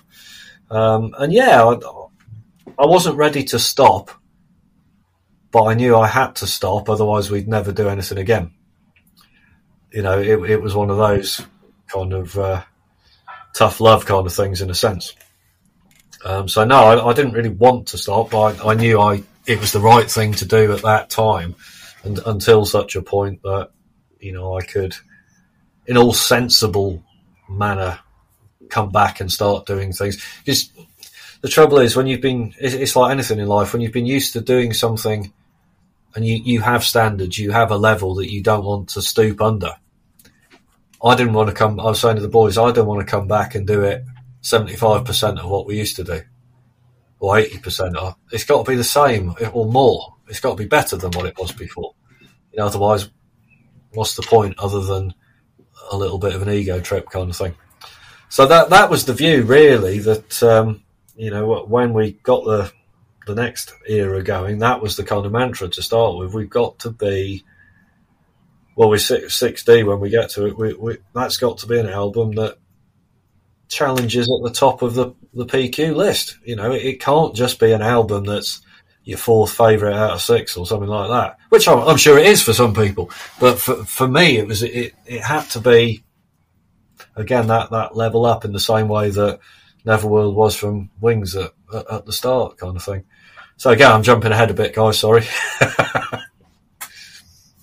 No, that's okay. I just, very quick aside about Eden's Curse. You have a songwriting credit on their Cardinal album for a song called Utopian Dreams. Yeah. And I would just be remiss if I didn't mention that this is one of my favorite songs in the world. Oh, really? It's such a great song. And I remember mentioning it to you when I met you at Prog Power, but that song just, every time I listen to it, just blows my socks off. I think it's such a great song, and I think you had already left the band by the time that they recorded it, but I guess you had at least partially helped out in writing it, and it's such a killer tune. So I just wanted to throw that out there. I was paying very close attention to what Eden's Curse was doing while you were taking a break from Power Quest, because I was just like, I was looking for like any sort of hint that Steve's gonna get the itch again. And I told Justin at the time, I said, a guy like Steve, who's such a passionate songwriter, he's just not going to be able to sit back and not write, I think, for forever. And so I had in the back of my mind this real hope, and I almost kind of knew that at some point you were going to want to just scratch that creative itch again. And I was so excited when it was announced, and thankfully our good friend Ashley Edison told the whole story about how Dendera opened for you guys at the Underground before the hiatus, and how you asked him to join the band. And so I guess we don't have to go too deep in the weeds on that story, because Ash really painted a really great picture of that. Gavin's brother Dan would come in as the other guitarist, replacing Andy. Was Andy just kind of busy with other things? He didn't want to come back. I always thought he was such a good fit. I thought it was interesting that he didn't come back. Yeah, me and Andy got on well personally and musically. We bit like I am with Glyn now, to be honest. Very similar wavelengths, even though both the guys are considerably younger than me. Again, you know, you wouldn't think you'd have the same types of connections. But no, Andy was playing, who's he playing with? Band in London, I can't remember the name now. Neon Fly, that's who he was playing with. So he wanted to stick with... Wearing this shirt right now, as a matter of fact, which is a complete coincidence, but I happen to be wearing this shirt. I swear that was not planned, but I digress. Even before Andy played with those guys, we played a few shows with Neon Fly going back, probably going back 10, 12 years, I suppose, to when they were starting up. Fred and the guys, you know, always nice guys to hang out with and play with. But yeah, Andy was with those guys, so I think he saw his future there for the foreseeable future anyway. So again, it was one of those, I'm not going to try and twist your arm. You know, you got to do what you got to do, kind of thing. So we sort of said goodbye to Andy, and onwards we went. Awesome. So you released the Face the Raven EP in towards the end of 2016. What was the response that you got from the fans, from the media? You have a new singer. This song, Face the Raven, it was like, I felt like it was unlike anything Power Quest had done in the past. You also had Coming Home, a little preview of what's to come on Sixth Dimension, and a really well done re-recording of Blood Alliance, which in my opinion was the best song on that album. Just what was the response, and just, I guess, in general, the response of just the fans. I imagine you're just going to tell us they were psyched that you were coming back, but you know, like, once again, I'd rather hear it from the horse's mouth than from the horse's ass in this case. Well, I think Face the Raven, we were talking about this the other day. I think it might be me and Ash, actually. That song, and I never thought this would happen, that song has bulldozed its way into probably being one of those undroppable songs now in the live show. It's taken on a life of its own, It's almost up there with things like Temple of Fire, the last few shows we were playing, when you listen to hear what people are chanting for. That's one of the most popular ones now. But I always joke with the boys and say, Face the Raven, that's what happens when you let a keyboard player write on a guitar. and I really enjoyed that, writing a song in a completely different way. I'm no guitar player. I can play enough to write a song, kind of thing. But, I presented it to the lads and they were going, Jesus, this is kind of cool. Get some keyboards on top of this. And let's see what happens. And I think Ash really kind of resonated with that song, I think, as kind of the first thing you hear from a new singer. It's not a bad calling card. I think he did a terrific job, to be honest. He was sick as a dog. I don't know if he told you, he was sick as a dog when he was recording it. Really, really ill. I'm not one to overwork people, but I did push him hard. I think he needed a couple of days off. That's what Richard West would have done. So. Yeah. Oh, he'd have been far worse.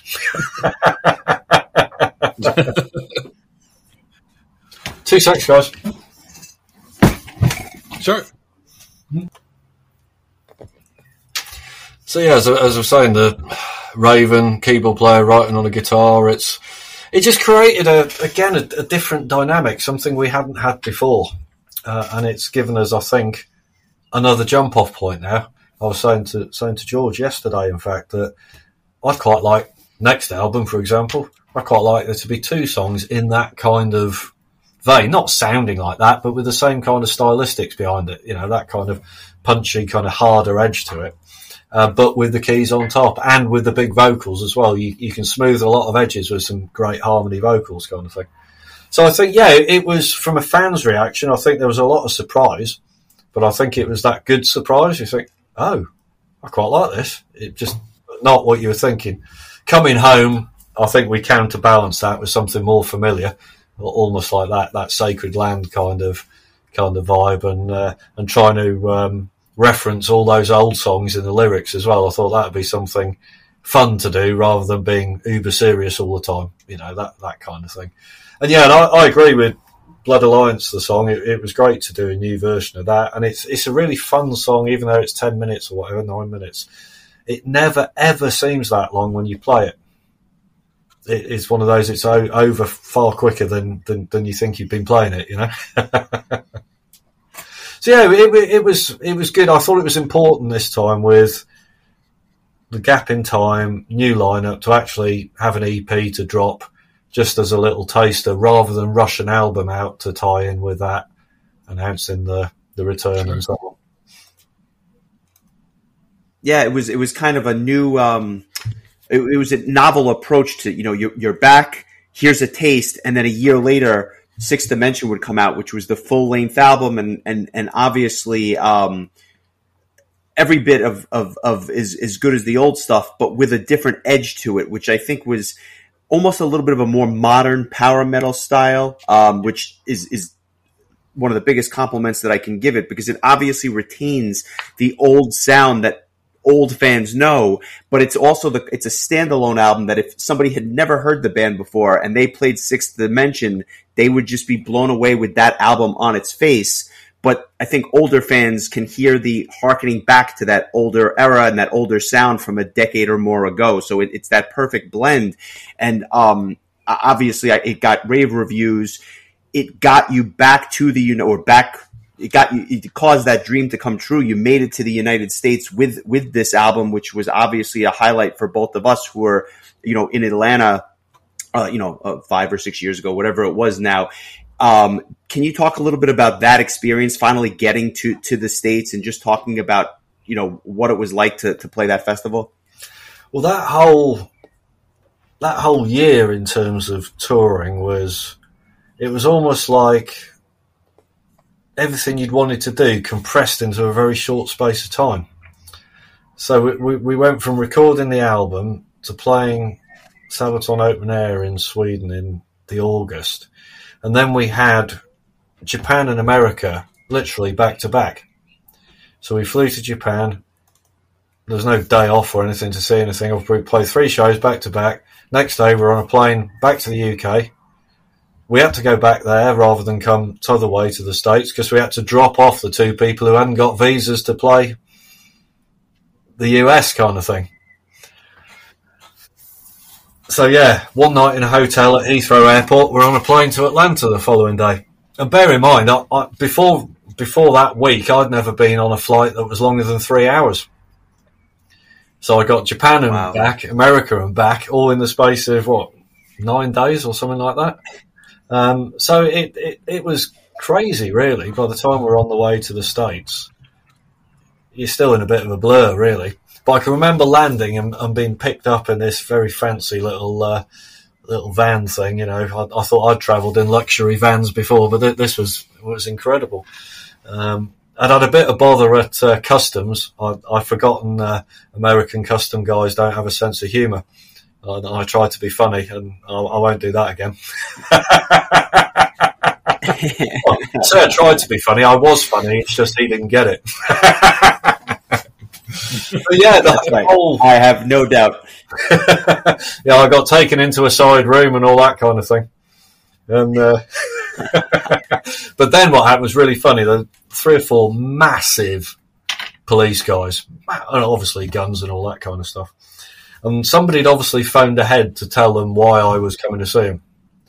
And this was all about 10 T-shirts. They didn't know at the time how many T-shirts, but it was all about some T-shirts that I brought back from Japan and whether I was intending to sell them. So they were thinking there was a lot, basically. So one of these guys said to me, "Exactly how many fucking T-shirts have you got?" He said. I said, 10. He goes, 10? Get the fuck out of here. So it's all much ado about nothing kind of thing, you know? So that was an entertaining start to the trip. Gotta love the American hospitality, right? Cheers, guys. Yeah, thanks. But no, mate, we were blessed to be able to stay for the whole festival, which was nice. And given that we were the first thing on the first day, gave us a lot of time to enjoy ourselves and so on. And I think for me, you know, it was a nervous show because of having 2 stand-in guitar players, but you couldn't have asked for better stand-ins than Bill and Chris, to be honest. It's not the easiest stuff to learn and all that either, but I thought they did a fantastic job. But for me, you know, yeah, the show was an absolute highlight, but equally so was the next few days of just hanging out with people.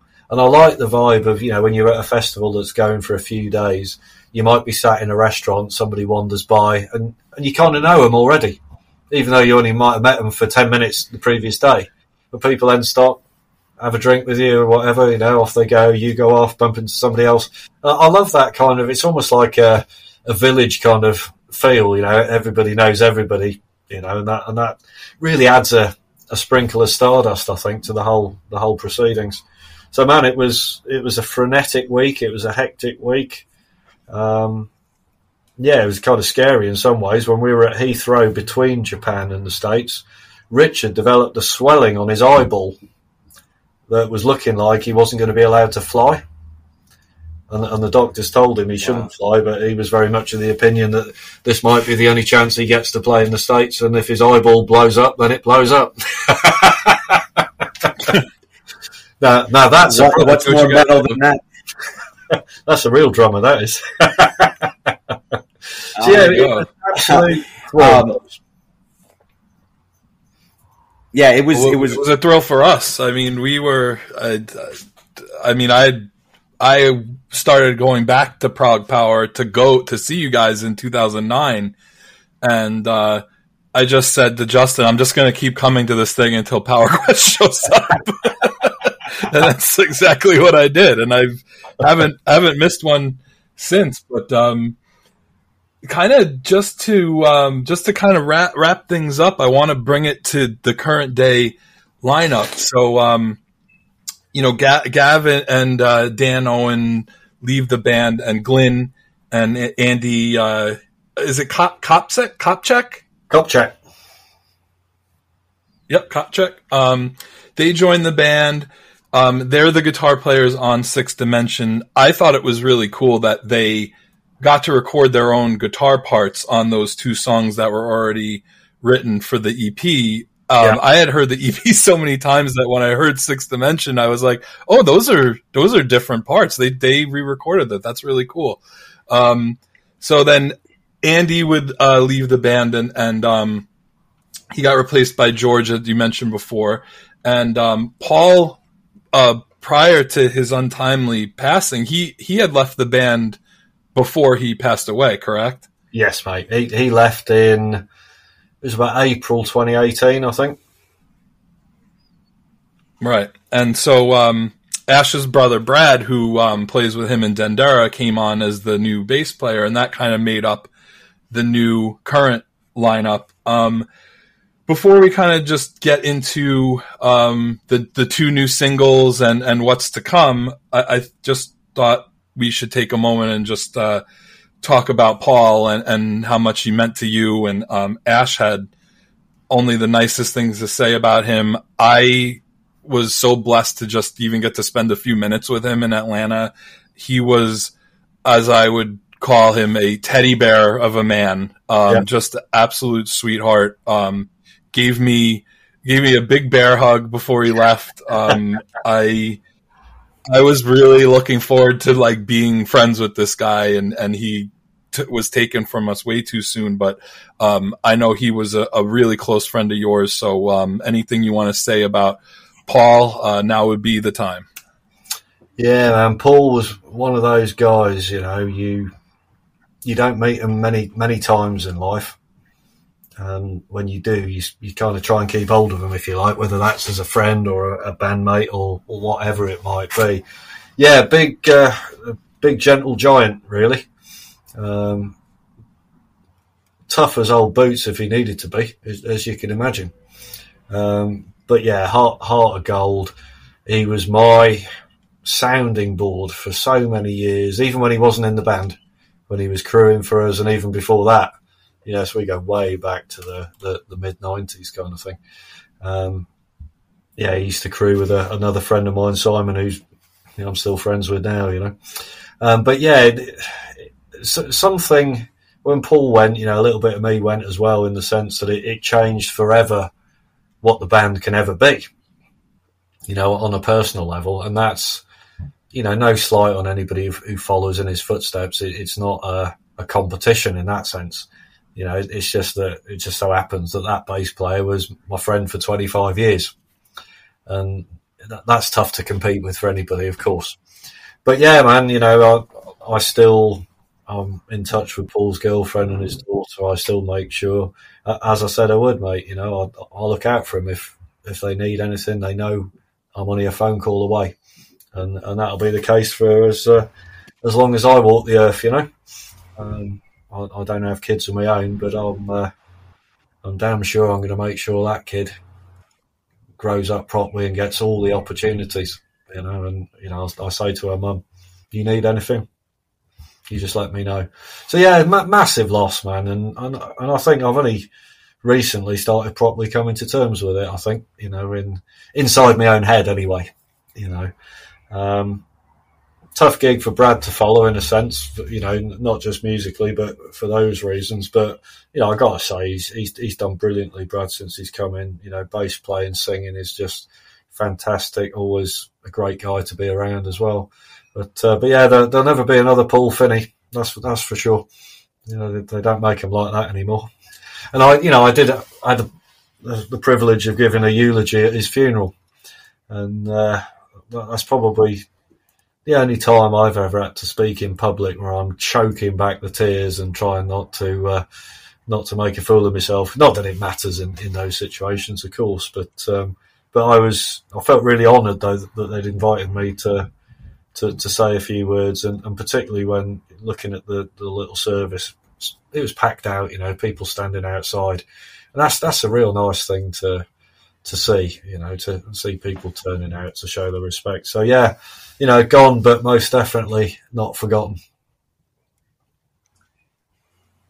I thought that was beautifully said. On a brighter note, in the last 2 years, we got to hear 2 new songs, Bound for Glory and Now is the Time. I mean, if this is any indication of where we're headed, the next Power Quest album is going to be one of the best ever. These 2 songs are fantastic.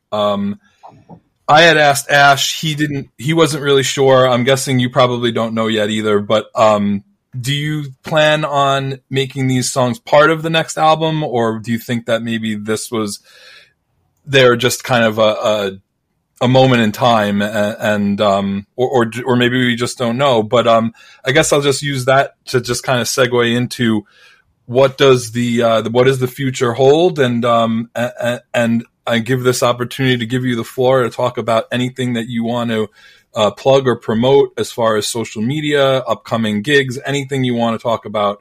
Tell us about the present and the future for Steve Williams and Power Quest. Well, I think at the minute it's all eyes are on 2023. To be fair, we're not going to do any shows this year. So what we are planning on doing is some UK dates next April. They're starting to be announced this week. We'll also be looking to do some festivals. We'll be in Spain in August, for example, at Leyendas del Rock, and we hope to be adding a few more festivals around that here in the UK and further afield, all being well. In terms of music, as you can imagine, the past couple of years has left me with quite a stockpile of material. So in answer to your question about the 2 songs released recently, as it stands now, I'd see them as a moment in time kind of thing. Not that I don't think they're good songs, and they might appear somewhere down the line, but I don't necessarily see them as being part of the format for a new album, let's say. Maybe what we'll do, maybe we'll ease ourselves in gently. We might do another EP at the start of next year. Do some shows. We need to be kind of pragmatic as well. We need to look at things and not assume that we're going to come back and everybody's going to come to the gigs again. That might not be the case. So we need to look at it as a test the water kind of deal as well. Keep your sensible hat on, as it were, and have a look to see how that all goes out. But yeah, the long term idea is to release something, whether it's a couple of new songs, an EP, before some shows next year.